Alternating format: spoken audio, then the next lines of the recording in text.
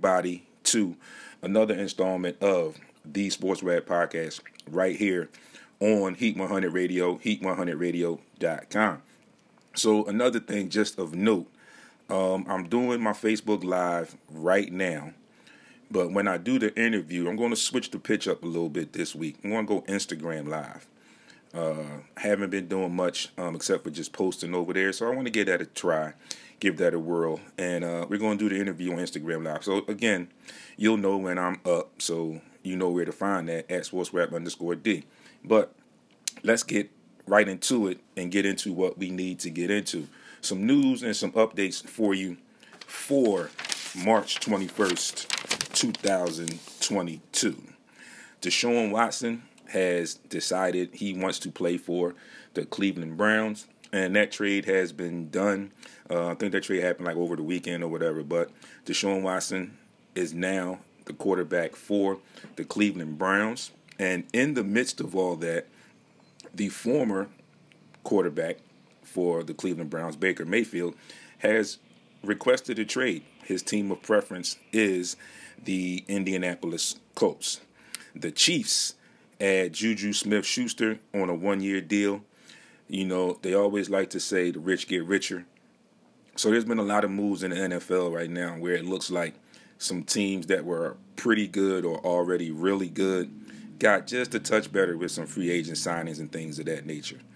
The Dallas Mavericks accuse former GM and Coach Nelson of extortion. The Packers will trade wide receiver Davante Adams to the Las Vegas Raiders. This stems on the tail end of the Green Bay Packers giving Aaron Rodgers the $200 million contract, thus not leaving enough cap space to give Davante Adams what he surely deserves. They were attempting to sign him on the franchise tag. He told them he did not want to play and will not play on the franchise tag. Thus, he has been traded to the Raiders for draft picks. The Florida Panthers have acquired the longest tenured Philadelphia pro sports athlete to this date, Claude Giroux from the Flyers. The Rams signed Matthew Stafford to a 4-year extension. The Bengals have signed, since released, offensive lineman Lyle Collins from the Dallas Cowboys, who have done some crazy things in free agency, and it's not so much of them signing people, it's been them releasing people. Some of their signings were, for lack of a better phrase and for whatever it means, were pretty much insignificant. So, not sure what's going on over there in Dallas with the Cowboys, but some of the moves that they've made so far in free agency in this offseason were a bit questionable. MLB is testing a new audio system that will prevent sign stealing. You know, there's always been a lot of talk about sign stealing in Major League Baseball. So they have now instituted a plan of action as also a new test that will deliver them a system where teams can relay signs, I guess, to the bullpen and to the main dugout without sign stealing. Also, the Indianapolis Colts have hired 6-time Pro Bowler Reggie Wayne as their wide receivers coach. That, folks, is your news and your updates for March 21st. So we move along. We're going to get into some scores, and we're going to end the scores with talking a little bit about the March Madness, your brackets. I hope some of you still have some live brackets. I'm sure some brackets have been disrupted. Some have been even busted already as we head into the Sweet 16 of the NCAA tournament for this year. In your scores, spring training baseball, the Phillies fall to the Braves yesterday 5-1. In the NHL, the Flyers fall to the Islanders 2-1. Well, the Flyers beat the Islanders 2-1. The Stars beat the Capitals 3-2. The Rangers blanked the Hurricanes 2-0. The Jets beat the Blackhawks 6-4. The Coyotes fall to the Sharks 4-2. And the Sabres outlasted Canucks 3-2. In the NBA, The Raptors defeat the Sixers 93-88. The Spurs outlast the Warriors 110-108. The Celtics get by the Nuggets 124-104. The Jazz beat the Knicks 108-93. In overtime, the Suns get by the Kings 127-124. The Thunder fall to the Magic 90-85. The Pelicans get by or outlast the Hawks 117-112. The Pacers beat the Blazers 129-98. And the Rockets fall to the Grizzlies 122-98. So before we get into that article that I mentioned to you about Michael Beasley, we have to talk a little bit here, and we got to talk a little bit of our Sweet 16, which we have reached right now in the NCAA tournament, the men's tournament, which again, like I mentioned last week, and I've always mentioned, it is just about pretty much my most favorite sports time of the year. There's a lot of basketball. There's a lot of what we like to say could be called true basketball, with the effort and things of that nature of these young men and the women on the women's side who know that this tournament is a one and done. So you have to bring your A game every night. There have been some updates. There have been quite a few upsets. I'm sorry, not updates. And the biggest one I think so far was St. Peter's ousting Kentucky in the first round, as Kentucky was the number 2 seed, St. Peter's was the number 15 seed, and then they move on again and beat Murray State, the number 7 seed, in the second round, moving on to the Sweet 16. So local teams, Villanova has moved into the Sweet 16.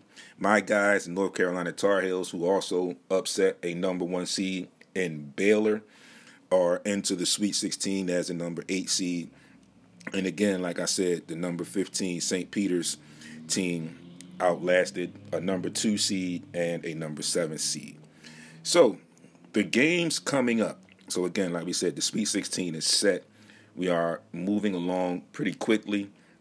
So here are your games for Thursday. Thursday's action will be in the South region and the West region. Those games will be number 2 Villanova will face off against number 11 Michigan in the South region. Number 5 Houston will face number 1 Arizona, also in the South region. In the West region, number 1 Gonzaga will take on number 4 Arkansas, and number 2 Duke will take on number 3 Texas Tech. Then on Friday, in the East region and the Midwest region, the East region it will be held here in Philadelphia at the Wells Fargo Center. So let's get to that. In the East region, number 4 UCLA will face off against number 8 UNC, the Carolina Tar Heels. Number 15 St. Peter's will face number 3 Purdue.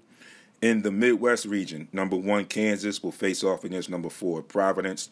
And we have a number 11 Iowa State going up against number 10 Miami, also in that Midwest region. So there you have it, folks. Those are your Sweet 16 teams for the men's tournament. I will get into more detail on the women's tournament once they reach the Final Four, because the men's game always outshines the women's game, which I think is a little crazy, because there are some solid teams. There are some great stories, basketball stories, and stories alone in the women's game, and I think they need more recognition and more TV time when that ever becomes available. So, again, like I said, the East region is here in Philadelphia. My North Carolina Tar Heels will be in town to play number 4 UCLA. So getting back to the upsets, like I said, in the second round, the number 8 seed North Carolina upset the number 1 seed Baylor in the East region. The number 1 seeds in the other 3 regions still remain. That would be Gonzaga in the West, Arizona in the South, and Kansas in the Midwest. Yes, Kansas in the Midwest. So we've seen some upsets, like I mentioned. We've seen some really good basketball, some exciting basketball. The North Carolina game against Baylor went into overtime. The Duke game yesterday, Duke got a run for their money yesterday, but they proved to be the more talented team, and they moved on into the Sweet 16. Surprising, Michigan had to fight and claw in that game against Tennessee, and they come out victorious as well. Villanova has been solid so far all tournament long. No problems in the first round with Delaware.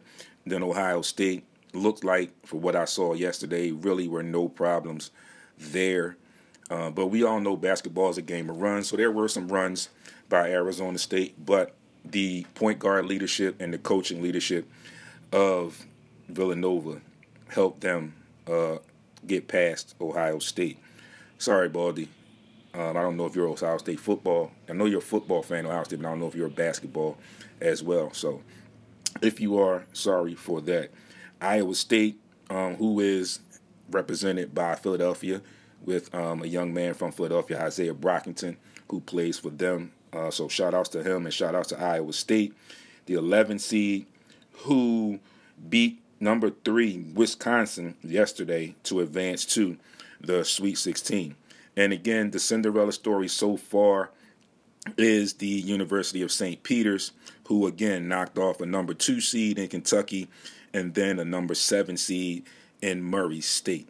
So I hope they can keep that run going, but it's going to be a tough game for them with Purdue.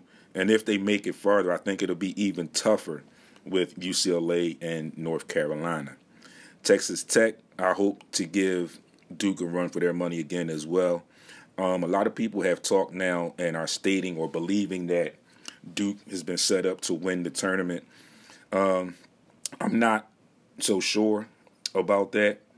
Not so much after seeing the game yesterday, but again, we know how this tournament plays out. We know how things play out, and anything could happen. Like we said, you've seen St. Peter's as the Cinderella story so far, but there are other teams that could possibly be some surprises. Notre Dame is a surprise right now, that had moved into the round of 32, but they lost to Texas Tech. Texas Tech could be a surprise team, if you will. Arkansas could be a surprise team. Houston, Michigan has a tough test of going up against Villanova in the Sweet 16 round. Providence is really good. And I'm also surprised to see Miami and another team that is also surprising me that could slightly be somewhat of a Cinderella story in the Iowa State team. So there you have your tournament news and updates for 2022. So the last thing I want to get to before I take my first break and before we come back and get into our interview for today, I had an article and I saw this article and I thought that it was rather interesting, and I felt like I needed to bring it to the table because I know I have people that tune in, I know I have people that watch, and I'm sure people have seen the article because I posted it previously. And it's in relation to Michael Beasley, who broke down in an interview on a podcast and talked about his struggles and how much he has asked for help and has not received help, or has not received the help to his liking or what he felt was legit help for his situation. So it basically goes into, and it says, what was supposed to be a basketball interview turned into Michael Beasley's cry for help. So I'm going to go through this. I'm going to read some quotes of Michael Beasley from this article, and we'll talk about and discuss some things as we go through the quotes from Mike Beasley. He breaks down in an interview, is what they're saying. So again, they said the basketball interview was set up, but it turned into his cry for help. So he opens up and he says, I quote, "I'm tired, bro," end quote. He also goes further and he says, "I don't know no one that ain't stole from me. Everybody except for my kids stole from me. My own mother stole from me." So it's crazy how these things happen. And way back when, there was an ESPN 30 for 30, the episode, it was actually called Broke, where it went into stories of professional athletes who went broke for whatever reasons. And there was one particular player, Dan Marino, I think it was, who went into the story of how his family stole money from him. So this brings back that thought in my head. So again, he said, I had to wake up one day in the league, one day in the summertime, and find out everybody was stealing from me. So with that being said right there were things going on that he was not privy to, which I think is a shame because he should have been privy to it because it was his money. He was the one earning the money as an NBA player. He says, everybody from my financial advisor and my mom to everybody in my effing family, to the point where I was faced with two evils. And the two evils that he said he had to come to grips with was, do I let this go on and not tell them because this is my family, or do I cut them off and don't have no family? So we all know how that situation could play out with those two scenarios. Should he tell them and cut them off because it is his family, or should he just cut them off and then end up having the family turn on him because of what had already been being done?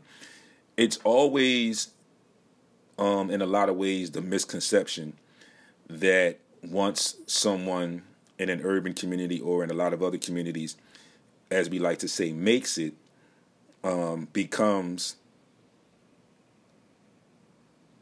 entitled, if you will, or obligated to help and support family members. I honestly don't think that's the case. I feel like it should be left upon that particular individual to decide if and how he wants to help his family, his or her family rather.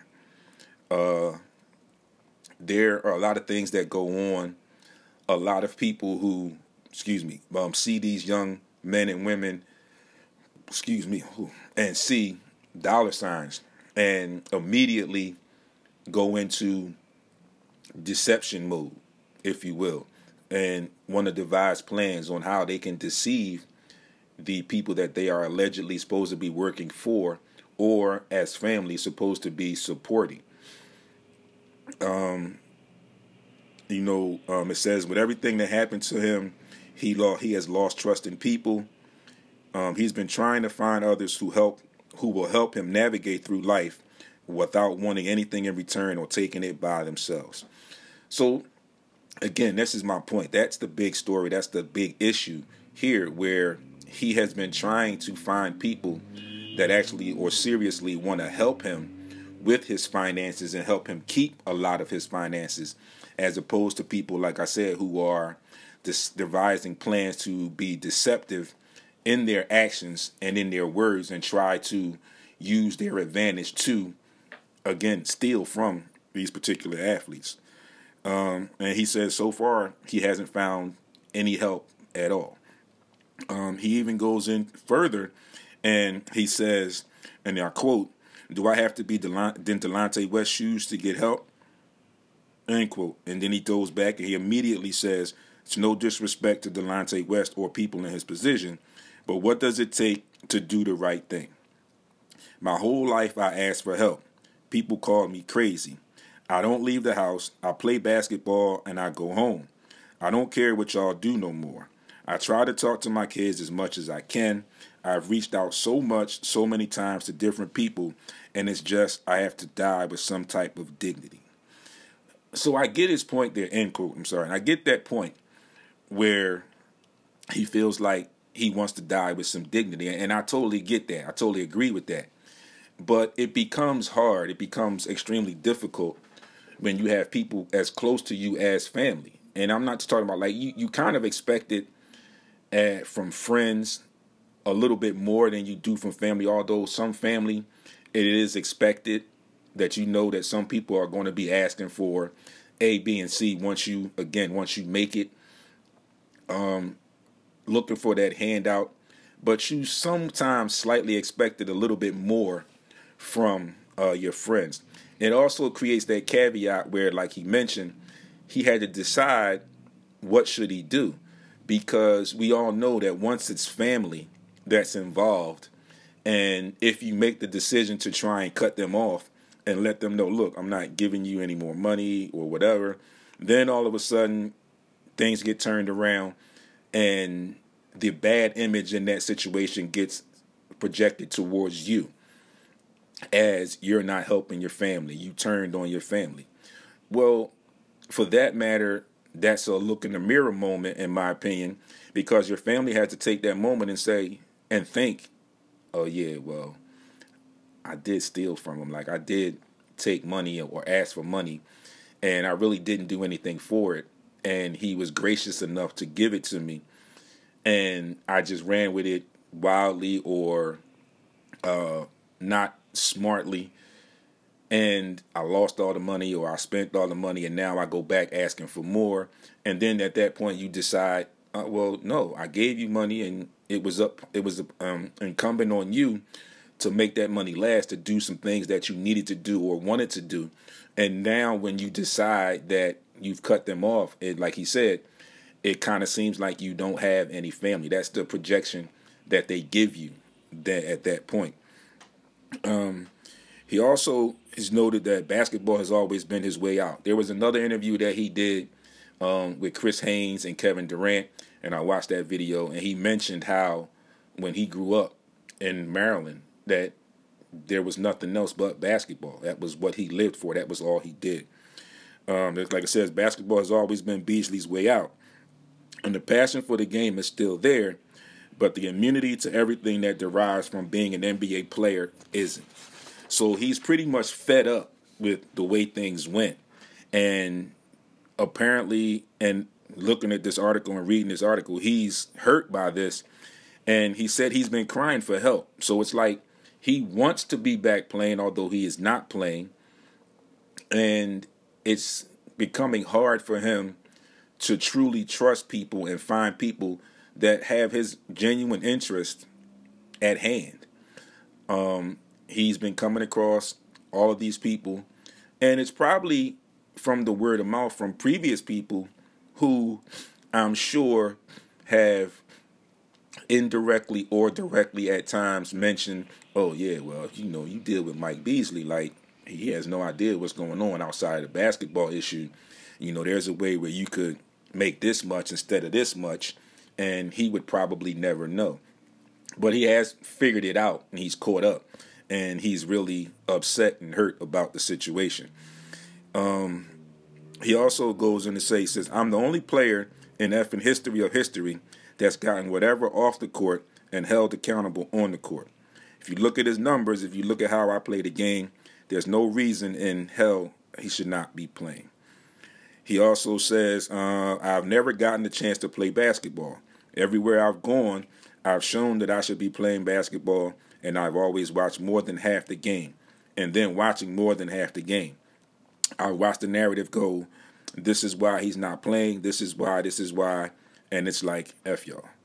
So his narrative has been developed outside of him and his own doing.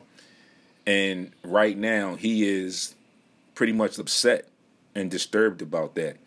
So, again, it happens a lot. But when you have guys like this that ask for help, a lot of people look at it as, you're like, you making this much money or whatever, things of that nature. You can get help, or you don't really need the help. You're rich. Like, what do you need the help with? But a lot of times people from the outside looking in don't truly understand the emotional weight that goes into being a professional athlete. The emotional weight that comes with being a millionaire at such a young age, where at a young age you are now pretty much able to do everything or anything that you had dreamed of as a younger child moving on. And now you're in that position to do that And then you look and you have people that you entrusted that gave you every reason to believe them from the very beginning, and then they start to steal from you. And a lot of times it's family in a lot of big ways. It's a lot easier for financial advisors, agents, and things of that nature, or people in that realm to do it. But then a lot of times it becomes family who become the leeches and bring you down. And it's just an emotional strain on that particular athlete. One of the things I like to say when I talk about these types of articles and these types of situations, I love the fact that what Shaq says about him and his kids. He always tells his kids that, it's no misconception. I'm rich. You're not rich. I'm not giving you anything. If you want to start a business, you're going to do it right. You give me a business plan, I'll check it out, and I feel comfortable enough in investing, I'll invest. So he's given them the tools to be independent, but also not giving them a handout, giving them the room to earn, or giving them the lesson. You have to earn your keep in this world. And just because I'm your dad and I'm rich doesn't necessarily mean that you are rich. So I'm not giving you anything. You're going to have to work for it or earn it in some type of way. So I definitely applaud Shaq for attacking that problem or that issue in that manner. With that being said, I am going to take my first break. When I come back, again, we're going to switch over to Instagram Live. We're going to have our interview. We are going to talk to the executive director of Urban Not Average Philly, Miss Brittany Miller. And we'll get that interview started in just a little bit. Stay tuned, folks. On the other side, the interview's coming up. And remember, we are normally on Facebook Live where we are right now, but we're going to switch the pitch up a little bit today, and we're going to do this interview on Instagram Live. So come on back, join me in a few minutes, and we can talk about Urban Not Average Philly and Urban Not Average in general, and talk a little bit about how Philly was presented to them, what brought them to Philly, and everything about how that organization started and some of their programs that are within that overall organization. You are tuned in to Sports Rap right here on Heat 100 Radio. It's your boy, Sports Rap D. Be back with you on the other side in just a few minutes.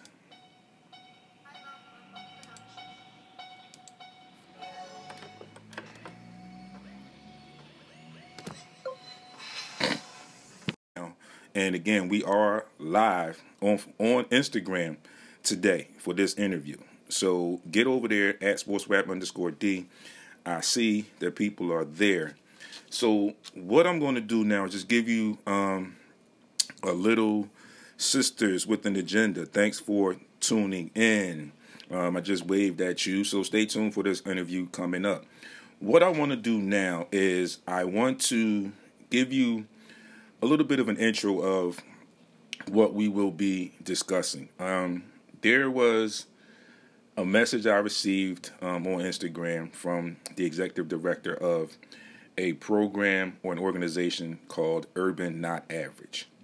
I believe the origin of the organization was in California, but we will definitely clear all of that up during this interview.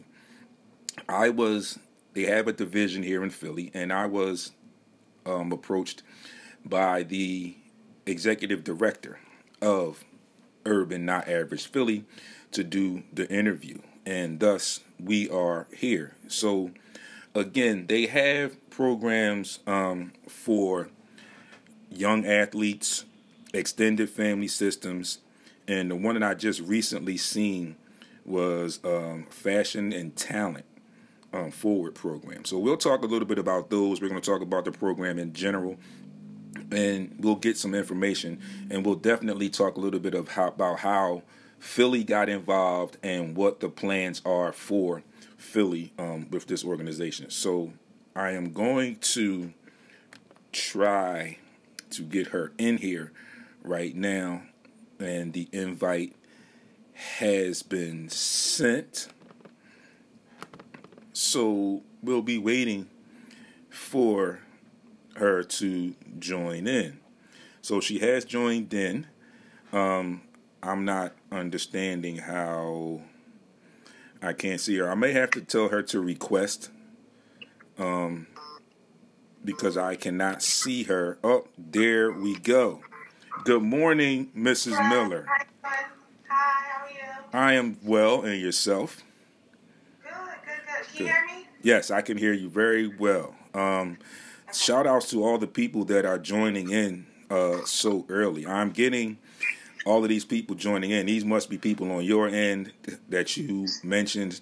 I don't usually do Instagram Live, but it looks like I'm going to have to start Instagram Live with all these people that are joining in. Let's see, Andrew. I'm sorry, forgive me if I pronounce any names wrong. And Dr. Ty. All right, I'm just going to spell that out for right now. ANGERDR.TYRA has joined. I'm going to give you a wave as well. Elitist M Group has joined. Give you a wave. JMK Dolls, another wave. Rosebud Investments, another wave. So as you people join in, I will definitely wave to all of you and get you in. So, beautiful day here in Philly. I don't know what the temperature is there in Atlanta, but it's probably warmer than it is here right now. Yeah. It is about 6. It's going to be 60 here today, so it's actually pretty good for us. I'm sure you are a Philly native, so I'm sure you know and understand that that's pretty good for us for this time of March, being that the first day of spring was yesterday, believe it or not. So let's get right into some details. And what I want you to first start and tell all the people is, if you can go through as much as you can or as much as you would like to about the origin of Urban Not Average, and then you can push right into how Philly became part of the picture. Yes, for sure. Absolutely. So, Urban Not Average as a national organization, they just recently went national as of January 1st. Before that, they are originally based in LA. See that? So I was right when I said that. I did mention I thought that you were from LA originally, so that's good. Yeah, Urban Not Average is LA based originally. And the founder and CEO, her name is Chandrea Moody Wilson. She is an awesome business boss mom and sports mom. Her daughter is actually a part of the track team that is currently number 2 in the country. So she knows firsthand about, maneuvering sports with these students and just, going along on their competitions and things like that, which actually birthed the idea for her to start Urban Not Average. She felt as though there were a lot of students that had great stats and just great abilities, sports abilities, and just commitment. And they had barriers, such as finance or domestic, complications or just things that got in their way from going all the way. And as you know, with sports, if you don't go all the way and you don't, do every checkpoint on the list and make your way up the ladder, then it's very hard to compete with others who are. So that is why she started Urban Not Average, which basically means that even though you're urban and you're from the inner city, doesn't mean that you're average. And honestly, due to stats, it really shows the opposite. A lot of sports athletes and people who are excelling and at the tops of their industries actually are urban people. So I think that her initiative was amazing. She actually hired me as a publicist initially. So I am the PR for Urban Not Average as a national brand. However, as we helped her with board building and things like that, her board members that were serving for LA, she ended up promoting them each into executive directors, and now they are leading their own chapters in various states. Philly was not one of those states originally because there was no board member that was based in Philadelphia. However, me being from Philly, I did know that Philly is a place that needs these resources and that could really use them based on the talent there and just also the challenges of the city. So she did offer me that position to hold for executive director of Urban Not Average Philly. I currently am based in Atlanta. That's where I run my PR and branding business from. But as we mentioned, and as you mentioned earlier, I am from Philadelphia. I was born and raised in Philly. I moved to Atlanta in 2018. So I've always had a passion to build for my city and pour back, and this is definitely one of those ways. Cool. Again, you just mentioned that you felt that Philadelphia was a city that was in need of these type of services, and me also being a Philadelphia native and still currently living here, I really think that was a really smart plan because of everything that is going on, that has been going on in the city prior and during the pandemic and post, if we could say pandemic, which is like currently within the most recent rash of the carjackings and the senseless gun violence here in the city. I think is definitely needed. One of the facets of the organization is the extended family that I saw. And I think that is one that will do wonders here in Philadelphia because so many families go through so many issues and either don't know how or don't know where to find the resources to help them through their troubles and tribulations. So talk about a little bit, give us a little bit about how that program, that particular facet was instituted and what are basically the guidelines of the extended family. Yeah, for sure. So the extended family, I'm glad that you introduced it the way you did because you hit it right on the head. The extended family system was put into place exactly for that reason because Philly has so many just variables of issues that youth deal with, from domestic violence to drug addiction to learning disabilities to financial strains to just the list just goes on, and there's so many different categories of what they struggle with that I really believe it goes back to the old saying that it takes a village, to raise a child. And so a lot of these problems that children go through could literally be solved if more adults and more people would get involved and actually listen to them and see red flags of different things that are clearly going wrong. And so we are implementing this program just to hold ourselves in the city and the community accountable to show up for these youth when we are made aware that they need whatever they need. Yeah, I think that word that you just used, holding the communities accountable. I think with everything that has gone on most recently in Philadelphia and pretty much overall. Oh wow, I've got some of my people are tuned in. Yusuf Njai, thanks for joining in. I appreciate you. But getting back to that, a lot of the accountability is never placed on the families.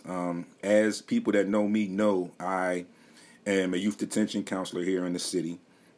So I am like firsthand with a lot of the most recent violence and the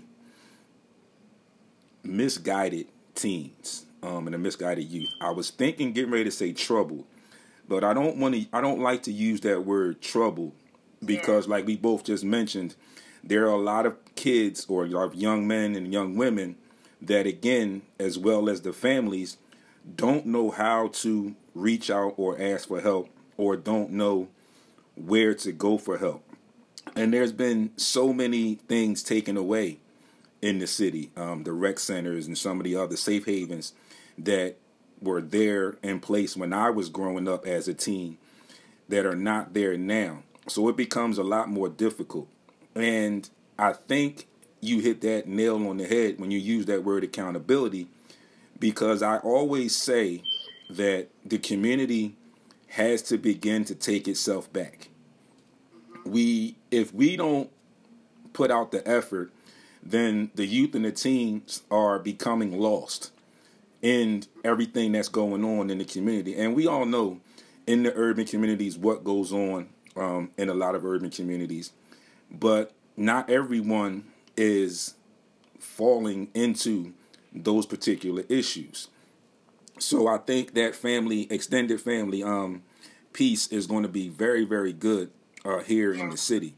And just a quick note, folks, as everybody is tuned in, I am normally a sports podcast, but I have a soft spot for our youth. And when this opportunity was presented to me in the interview, and then I looked everything over as I do, I saw Urban Not Average, and I saw the young athletes piece, the extended family piece. I felt like it was a need because I like to use my platform to help people in any way that I can. Like I said, especially the youth. So let's talk a little bit about the Own Your Stuff. I kind of liked that title, and just give us some more detail about what that actually means and how you plan on instituting that particular facet in Philly. Yes, for sure. So Own Your Stuff is a direct quote. It actually came directly from Tyler Perry with his 2018 acceptance speech for his BET Award. Basically, he got up there and just said, own your stuff. You know what I mean? And that's such a powerful statement. It's such an alarming and alerting statement. And I think that he, of course, understands it firsthand. But I feel like a lot of our youth, especially in the inner city, are still coming into understanding that. And the good thing is that this is the generation that wants to know. You know, this is the generation that is willing to take the risks. So I'm excited about that. But where we're coming in to bridge the gap is really the knowledge and the resources. Raising awareness and letting these youth understand and know the importance of ownership, and just also introducing them to the fact that they can own. So many, and this is just speaking from Philly, you know, so many young people don't even know what they can do or what they have access to do. And if they knew that they could and that there was a way, even if they don't know the how right now, if they just knew that they could and that there was a way, they would be so determined and ready to go get it. It's that simple that a lot of these youth just don't know that it's possible. A lot of them under 21 don't think they can own anything. They feel like it's something you got to do when you grow up. You know what I mean? Right. If you get ahead, if you get out the city, and it's not true. So we're here to definitely help teach them, and also bring in representation, which I think is one of the hugest teaching systems. It's just through simple representation. People seeing other people that look like them, that came from where they came from, that have similar stories but have prevailed. So we are definitely making an effort to bring those kind of people to the table so that they have that representation piece. Yeah, that's a great piece. The Passion Strategist says exposure to the possibilities makes such a difference. Speak on this, Brittany. I again, something else that I have to agree with, because you have to own your stuff. A lot of times I talk to the young men and the women that I deal with at work on a daily basis, and I found over the 20 plus years that I've been working there that a lot of these young people don't have people that they feel comfortable speaking with. So a lot of times they just want someone to hear them. And I'm sure a lot of people on here will understand what I mean when I say you have people that may listen, but then at the same time, there's a hearing piece where you literally listen to these kids. And a lot of times I have to tell them and reassure them that the issues that they may be going through with their families, with their parents or grandparents, or sometimes even their friends, you have to own up to your part. Whatever part you played in it, whether good or bad, you have to own up to your part. And you have to be accountable for what you do. And some of the issues that you go through can only be fixed by you. And what I mean by that is, let's just say, for example, there's an issue that I might come across with the parent and the child who are not seeing eye to eye. The parents are being the parent, and the children or the youth become confused, and they sometimes think, well, why does he or she want to leave me here locked up or, away from my family? And sometimes I have to tell them, like, look, it can be called tough love. I said, but you also have to take into consideration what you did to put yourself in this position. You allegedly were out doing A, B, and C. Your mom and dad wasn't out there with you. You made those decisions on your own, but you have to own up to those decisions to get past those decisions. And a lot of them don't seem to understand that I'm in this little bit of a jam right now, but I can get out of this. A lot of them think that I'm stuck in it and this is what it's going to be for me forever, when that's so many times not the case. A lot of these... I have a comment on that too, because I just have such a soft spot for real, trauma effects, and things like that, because there's so many things that fall under the category of trauma that people don't necessarily allow to be placed in that category when they should. Right. Because just as an example, what you were just talking about, youth that end up having to be locked up for things that they've done, or things like that. Now, I'm not the one to make an excuse, you know what I mean? Because like right. You said, they have to be held accountable. However, I'm so aware of the small, repetitive layers of trauma that build up and cause youth a lot of times to have a mentality that they will be in that position forever because the root issue they believe will never change. Right. I think that right. They sometimes know that they can change their behavior. They know that they can make a better choice, but the odds of them making that choice and them being heard is not likely. You know what I mean? So a lot of times they don't want to choose to do the right thing because they still won't be heard. And they feel like a lot of times when they do the wrong thing, people will listen now, especially coming from a city like Philly where everything is hardcore. Everything is, what did you say? Who you talking to? Who you looking at? You know what I'm saying? Everything is confrontational. Children are the least group of people who get to have a voice. And so a lot of times these children are acting out because they are smarter than what we know, and they can calculate when mom or dad are being totally irresponsible or are not showing up how they should.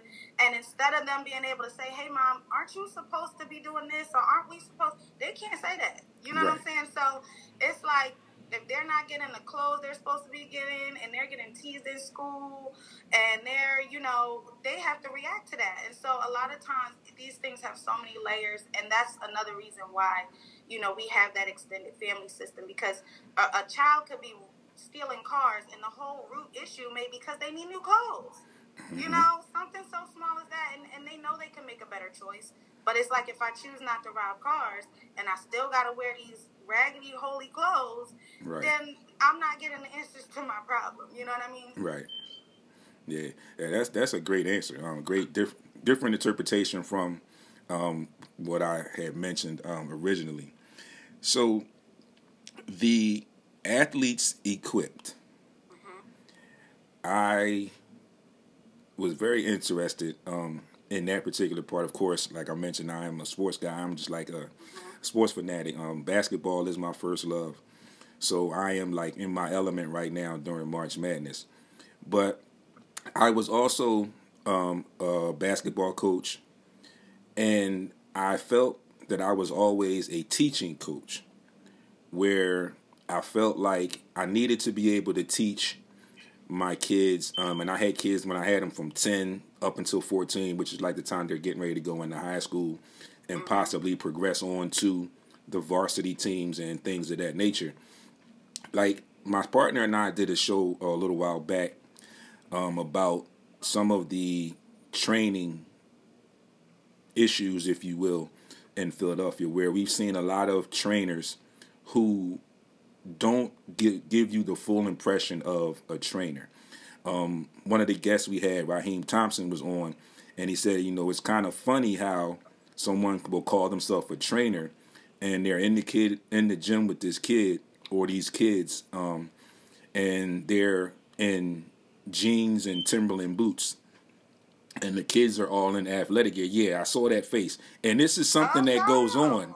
This is something that went on. Like I said, we did like a half of a show on this particular topic. And like I was mentioning, as me being a coach, and my partner that's not here with me today, he's also a coach. But we are also teaching coaches, like I said, where I would go to practice in athletic gear like I was going to LA Fitness or to play my own self with my guys or whoever. And I always felt like I needed to be able to show them physically. Because a lot of times when you get those early ages, that 10 to maybe 12, well, you'll say things to them or give them instruction, and they don't get it. And then it goes back to the issues like we just talked about where they don't know how to tell you they didn't get it. Mm-hmm. And then when you say something to them, not knowing at first, it kind of diminishes them and takes a lot out of them when they're like, oh, well, why is coach yelling at me like this? So one of the things I always like to do when we had practice was in the beginning of practice, we would get in a circle at center court, and I would give the kids some things that we're going to go through during practice. And I would tell them right after that, listen, if you don't understand, let's talk about it now. Because we can't wait until, like say today is Monday, we can't wait until Saturday during the game when I put you in the game and you don't understand what I say to you, because it's going to be different. This is the time here at practice where you need to let me know if you don't understand so we can get it together or begin to work on getting it together. Because once we get in that game, I'm in the coach mode, and a lot of times I won't have time to actually come and say to you, look, you were supposed to do A, B, and C, but you did E, F, and G. So that athletes equipped program that you have, I think that's going to also be really big with our urban youth, because we all know the somewhat normal trend, if you will, where a lot of our kids, a lot of our youth feel like in a lot of ways playing a sport is their only way out. So I would always try to prepare my kids for going into high school and then moving on to college. And I would always try to explain to them, like, listen, I'm here with you and I'm here to help you and I can do this for you. Let's just say you go to Duke at some point or whatever. There might be moments when coach might not get a chance to talk to you until a day later or 2 days later about something that happened during that game. And trying to get them to understand that, trying to give them avenues of how to handle that. So talk about that Athletes Equipped program and how you think that's going to benefit the young athletes. Yeah, so as you mentioned, and I love that you have such a passion for the actual, quality of training. It's not just training, I appreciate that, because that contributes to success. So we have a huge plan to connect resources through this program. We plan to do the footwork to find the people who are like yourself, who are passionate about these youth having good training and having access to good support, because we all know half of the battle of training is just mentally knowing that someone has expectations out of you and they believe that you can do it. That alone is, half of the battle, because these kids, like you said, the sport saves lives for them when they can come to a place that gives them a responsibility and actually believes they can do it.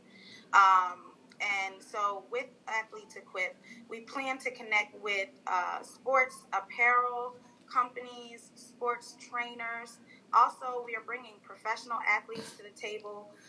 We are doing basically the behind the scenes work, the connectivity, communications work to bring people that already want to help to a common location and space to be able to do that. A lot of the resources we plan to do through this program are going to come from people that I'm sure you already know, community leaders, coaches at schools, coaches at gyms, boxing gyms. We plan to have access to space at locations and centers where they can actually come and get free time to be able to just practice their crafts without, worrying about getting shot on the street or things like that. You know what I mean?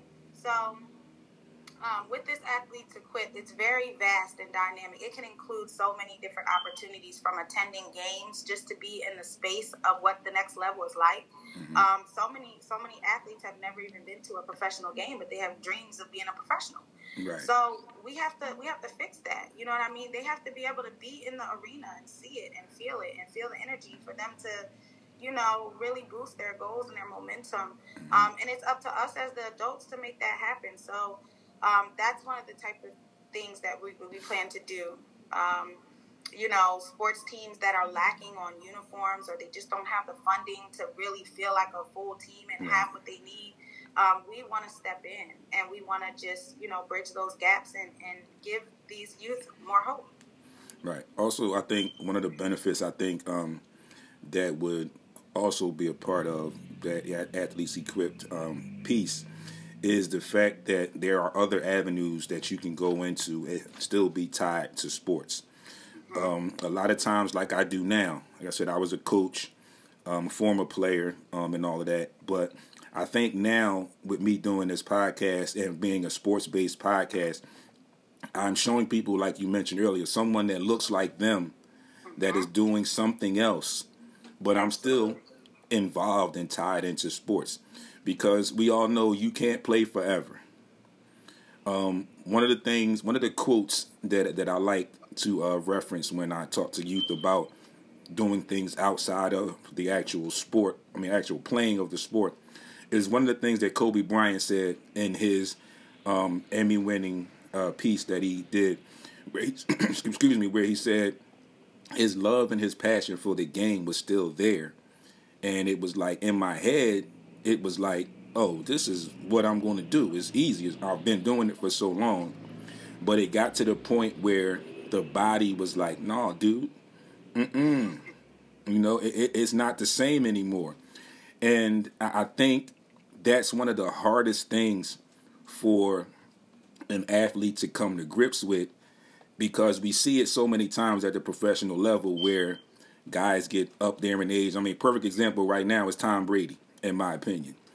He's up there in age. He retired for like 40 days. But his love and his passion for the game is like, look, I'm coming back. Or the other players that have progressed on into media, to the media side. Like, perfect example, another one, someone that looks like us, Michael Strahan. And you look at Michael Strahan, and it started with just him doing football commentary and things of that nature, where now he's on an everyday morning show nationwide.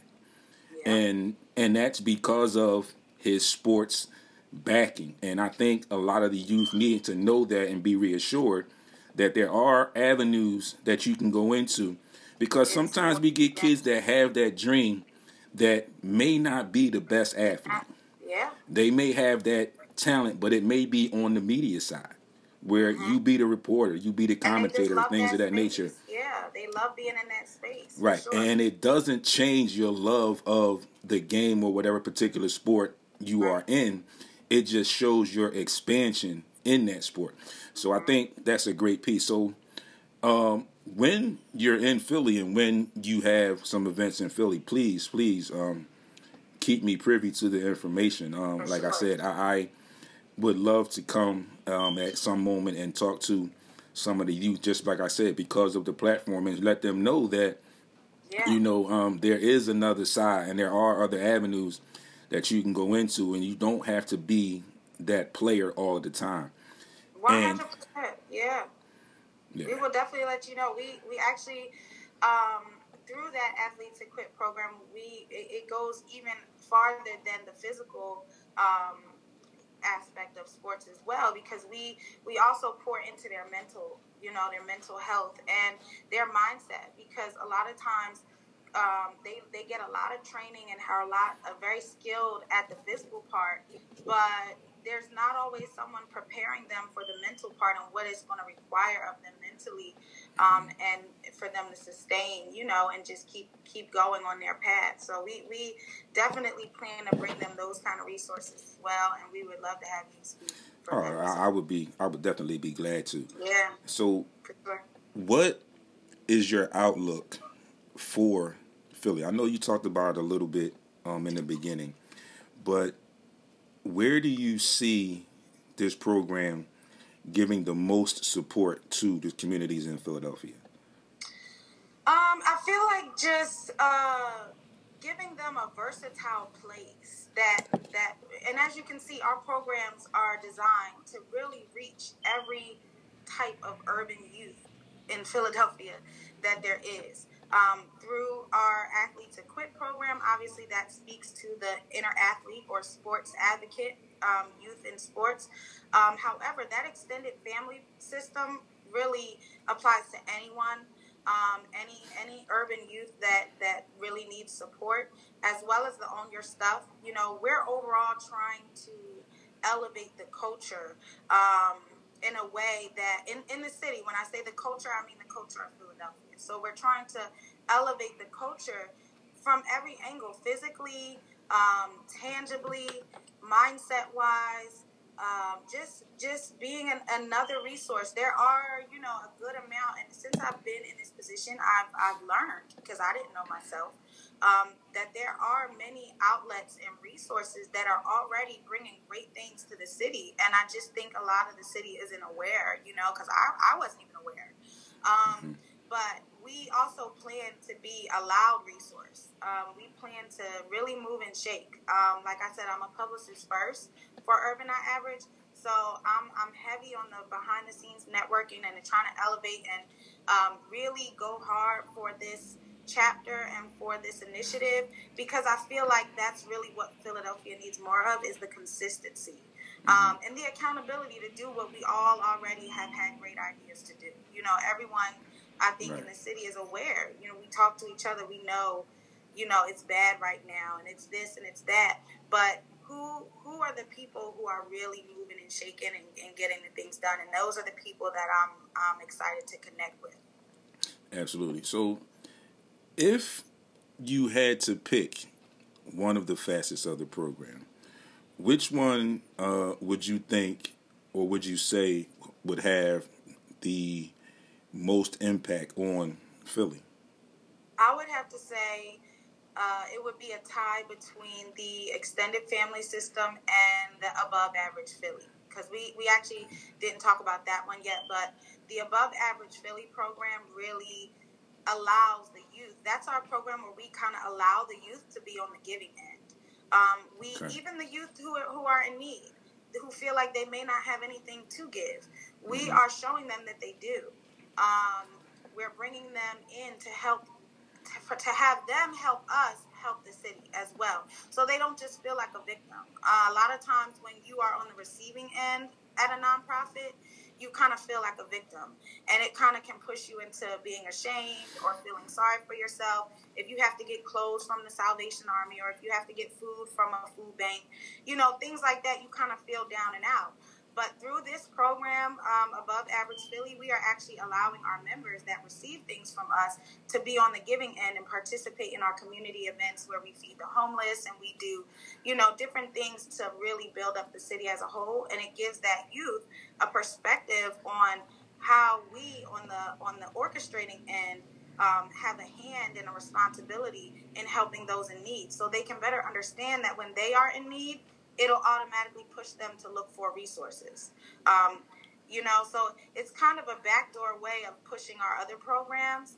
And with the extended family system, that's really the root of all problems to me. It's just people helping people, across the whole country. If more people actually helped each other, with what they can do instead of giving advice or unsolicited opinions on what they can't do, we would really be in a better position. So I would say those two. Yeah, that is so true. That last piece you just said, where people always tend to want to give excuses or reasons why they can't help when there are so many different ways like that people can help. Like I've told people when I've done different things or been at different events, like if you just help, just greet these young people as they walk through the door. That doesn't cost you anything. Doesn't put you what people tend to feel sometimes obligated to anything, but you're giving these young people a presence where they get that comfortability level, and then they know and understand that, well, maybe I can go talk to Miss Margie that greeted me at the door. Even though Miss Margie doesn't have anything to do with what's going on inside, she was just so pleasant and so peaceful, and she seems like she might actually listen to what I have to say. And I think that's very, very important and very vital for our youth today. Yeah. So this program for me, now that I've gotten some firsthand knowledge, as opposed to use. Thank you for liking what we do. You do the same thing. So we got to talk Yusuf too to get in touch with each other. Yusuf is actually, hi Yusuf, I know Yusuf too, and he's actually hopping on board with our Urban Not Average Tri-State chapter. See that? We have a sister chapter right across the border with New Jersey, New York, and Maryland. It's a Tri-State chapter, and it's ran by Kendra Hall. She's based in New Jersey. And Yusuf was actually a recent guest on her show. She's also one of my clients. And so, yeah, he's supposed to be coming on to work with the Tri-State chapter very soon. Yeah, that's great. Yusuf is a really good dude. Always involving the youth and everything that he does. I actually know Yusuf through the internet station where I host my podcast. With his closing line, somebody's got to do it. So great to see him involved and continuing everything that he does in and around the city as well. So again, I am very intrigued, very interested in the program, and again, do not shy away from reaching out if there's anything that you might need from me. Whatever way I can assist, I am more than willing to assist. Even if it's, like I said, just dropping some knowledge on starting a podcast. And it doesn't even have to be a sports podcast. It's just because now I have the basics as well. So I can add that in. It does, like I said, it can be whatever. But I can tell you right off the bat that if you're willing to have interns, we would love to be able to have opportunities to send some youth to intern with you so they can learn about, come to some of your interviews in studio when you set them up and things like that.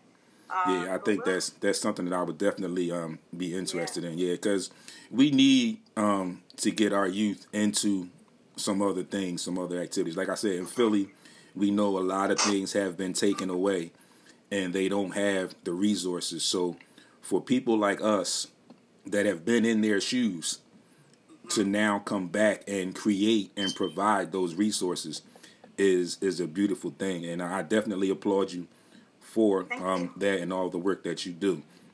So one of the things I like to do, and I call this my interview series. So I get to the point where I feel like we've got a lot of information out to people. Just to let people know, this audio will go up later this week on the Sports Rap Podcast, and you can find that on, like I posted, Spotify, Apple, Google, GW District, which is an African-American owned site, and most of your other podcast outlets. But I will definitely post and tag everyone in when this goes up. But I like to switch it up and make myself the interviewee and the prior interviewee become the interviewer. So if there's anything that you want to throw at me, you want to ask, feel free. Okay. I'll ask you, because I've done interviews too, so I'm going to hit you with a hard one. What has been your experience as a black male growing up, and I know the times now are a little bit different, I'm sure. But what was your experience growing up on the support that the community gave to you, as well as the adults, in particular in the community, when you felt as though you needed, I guess, refuge or, assistance with something that you didn't really want to talk about? Oh, wow. That is a tough one. I think Yes. that because the times are different, and I'm always one to say, as far as dealing with the youth that I work with, that you guys don't have enough people that are conscious enough or brave enough, if you will, to tell you, don't do that, go the other way. When I was coming up as a teen, it was still some things going on, but a lot of the older guys in my neighborhood that were doing whatever they were doing, legal, illegal, or whatever, when there was something going on and they saw me looking like I was going to do something or going in a direction I shouldn't be going in, it was kind of like, oh, you the dude, you play basketball, you play sports. Wouldn't it be a good idea for you to come this way right now? I remember one incident. I was actually going to the store, and it's crazy because the way that I would go to the store, which was the easiest and quickest way for me to get to the store, I'm going to that store one day, and then there's a guy that did some things. He knew something was getting ready to go on, and he's like, look, go the other way, walk around the block to the store. And my initial thoughts were like, but the store is right there. Like, I can look at the store while I'm standing here talking to you. He said, no, you have a different agenda, and this is something that you don't need to be involved in. So if you take that long walk, there's a very good chance that things will be done and over with by the time you get there. And then make sure you go back the same way. And I think that's a lost art now. But one of the toughest things I felt for me in that whole issue was, again, like a lot of the youth are going through now, how do I say it? How do I ask for the help that I may need? There was always a tough way of putting the words together, where it's like I knew what I wanted, but I just didn't know how to ask in a way that the adult or that particular safe haven would understand what I was going through. I always felt like I was shortchanging them or leaving out some information, and where they had to dig a little bit and things came out. So I think that was one of the toughest parts for me, just being able to express what I wanted and get the results that I was looking for. I'm so glad you said that, because that's another thing that I want to bring more light to and more accountability to on the adult side, because I feel like we are so naive when it comes to our youth. You know what I mean? We really are. I think that just people in general, if we see something on Instagram that we even think means something different, we're going to do the investigative work. We're going to investigate. We're going to ask questions. We're going to do research. We're going to go call half our friends and ask them what they think. I think that we go above and beyond to find out things and address things that we want to address. But more adults need to take accountability for really just knowing what it was like already to be a kid, because that's one thing. We know what it's like to be a kid. They don't know what it's like to be an adult. Right. So, you know what I'm saying? A lot of adults know certain signs. They know certain things are fishy or certain things aren't right, or whatever. And a lot of times the adult turns the other cheek because they don't want to deal with being accountable. They don't want to do the hard thing. And just imagine how much harder it is for that youth to maneuver a space that they don't know how to communicate and that they don't know if it's right or wrong or what's going on or whatever the case may be. So I feel like, we as adults need to take the same energy that we have when we're trying to, hunt down a car dealership and figure out which one got the less price or whatever we want to do. Mm-hmm. Use that same energy and really dig deep for these kids, for these youth. And I think that just that effort alone will break some barriers, because these kids right now, I think, feel like we don't care, and that's the worst thing. Right. Yeah, I totally agree. So again, it's been a pleasure speaking with you and learning more about the program. I will definitely continue to watch and continue to pay attention to what's going on. And again, I will be waiting for the calls for my assistance when I'm available for the assistance. And like I said, if I need to make a way, I will definitely make a way to help and support. Again, I appreciate you taking time out of your day to sit and chat with me, to introduce the program, to bring this program to Philly as well. And I am so glad that you were involved initially and decided that you were from Philly and you remembered where you were from. You know, listen here now. Listen here. That's one thing I will never forget. You know, that's never going to happen. Philly is in me to the point there's no return. Absolutely. So, absolutely. You know, I love my city. Yeah, I love my city. Yeah, I love the people from my city. That's a great thing. Like I said, and I applaud the original stages of Urban Not Average because originating in LA and then branching out like you have, every city is different. And there could immediately be a slight misconception of, well, LA is, you know. But that's usually the stereotypical things that we go through. And I like to tell people, don't reach too far into that basket if you haven't been there, because there are things that go on in every city.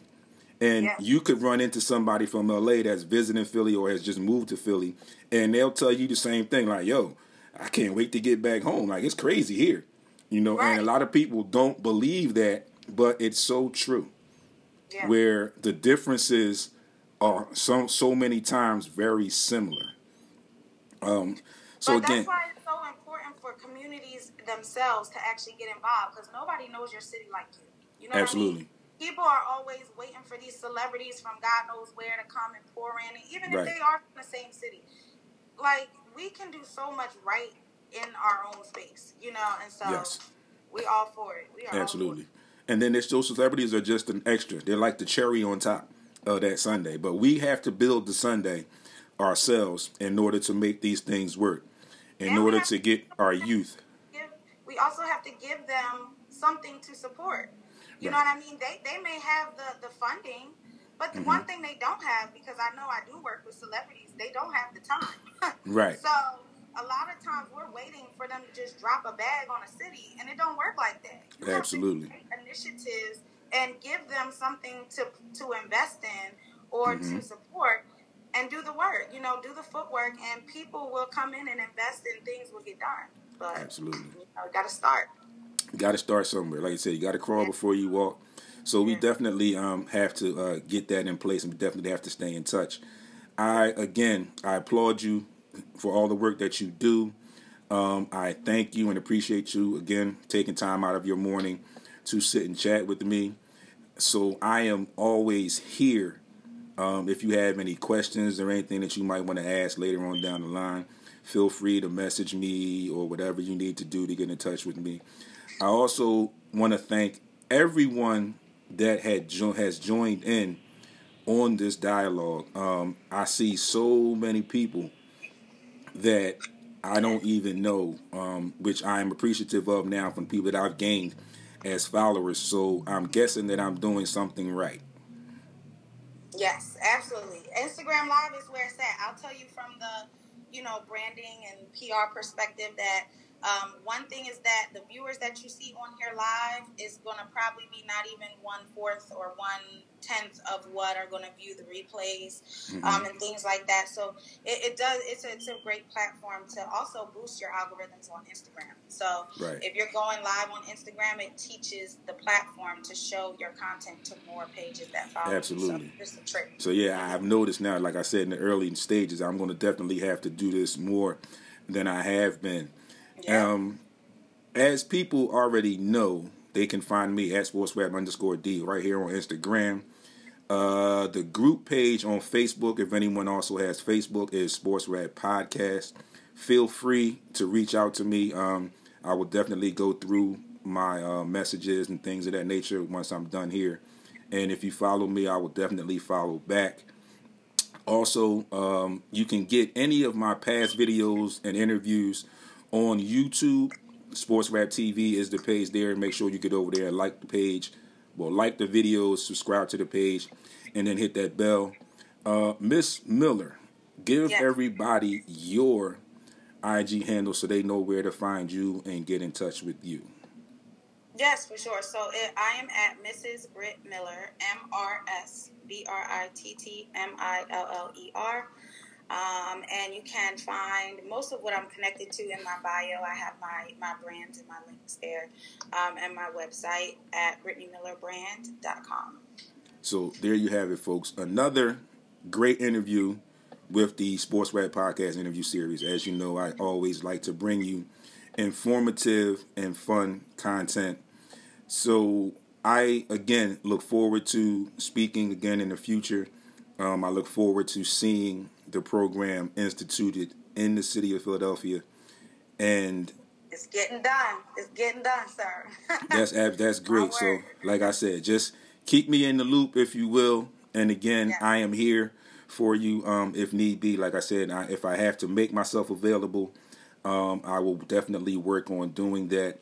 But I have to say that it is something that I would want to be involved in some type of way. Like I said, even if it's just coming and talking to some of the youth. You may have an event and I just come and talk for a few minutes. Trust and me, you ain't got to worry. I am. I'm gonna hit every contact you got. All right, that's great. And just so you know, I am not one who will want to be on a podium talking.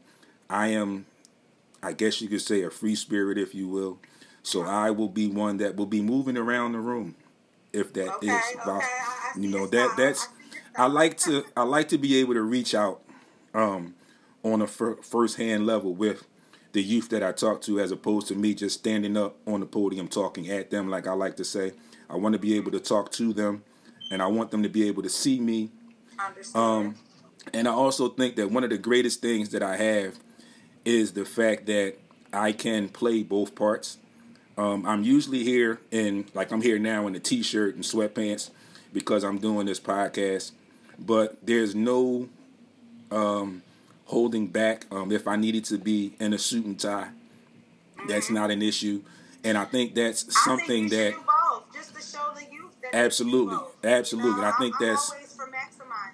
Right. I think that's one of the things that they need, because a lot of times some of our youth are so ashamed of what their friends may say, like, oh, dude, you got on a suit. And then it's that old cliche, oh, you got on your church clothes. No, I am making some power moves and wearing business clothes so I can protect and advance into my future. So, Miss Miller, thank you again for your time. And I know I've said that so many times. Thank you to everyone that has joined and tuned in. I hope that we can make some other connections down the line in that nature. And folks, again, stay tuned to Sports Rap. You know, I'm here all the time. And it was a pleasure speaking to you today. And I hope that some people learn some things about the program. I hope some people gain some interest in the program and will be willing to come out and support and help in any way that they can. Yes, absolutely. All right. Thank you. You have a good day. Thank you. You too. All right. Talk to you soon. Yes. All right. Bye-bye. Bye. So, folks, there you have it. The interview with Mrs. Britt Miller at MRSBRITTMILLER and her organization Urban Not Average Philly, which again, that would be on Instagram, would be at URBANNOTAVERAGEPHILLY. Go check them both out. Tell them Sports Rap sent you. And be in tune with the youth of our community. And I think it's a great program. With that being said, we will wrap up today's episode a little early today, because like I mentioned, I have some other things that I need to do. But again, you know where to find me, right here each and every Monday. Sports Rap Podcast is the group page on Facebook, on Instagram and Twitter at sportsrap_D. The website, sportsrapradio.com. The YouTube channel, Sports Rap TV. And you can get audio of the podcast on iHeart, Google, Apple Podcasts, Spotify, and most of your podcast outlets. Thank you all for tuning in. I will see you all week on social media. Next week, right back here Monday. And as I like to say, get out and enjoy some of this nice weather. Be great on purpose, and we will talk to you soon. Thanks, everybody, for tuning in.